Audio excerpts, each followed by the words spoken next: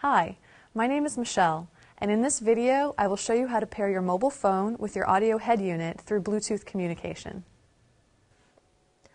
First, make sure Bluetooth is turned on in your phone and the audio head unit. To turn on Bluetooth in the audio head unit, press the Sys button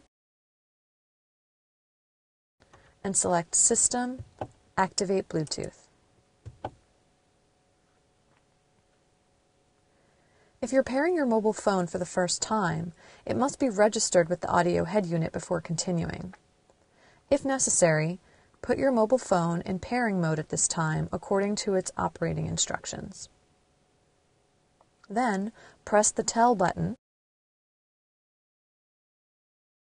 and select Tell, Bluetooth Phones, Update. The audio head unit is now searching for your mobile phone. This may take approximately 30 seconds. Highlight your mobile phone in the list and select Options, Authorize. Enter a passcode that is between 1 and 16 digits in length and select OK.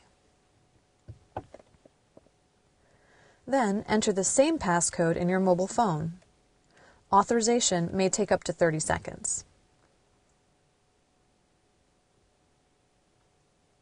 After pairing is complete, you can make hands-free phone calls through the audio head unit.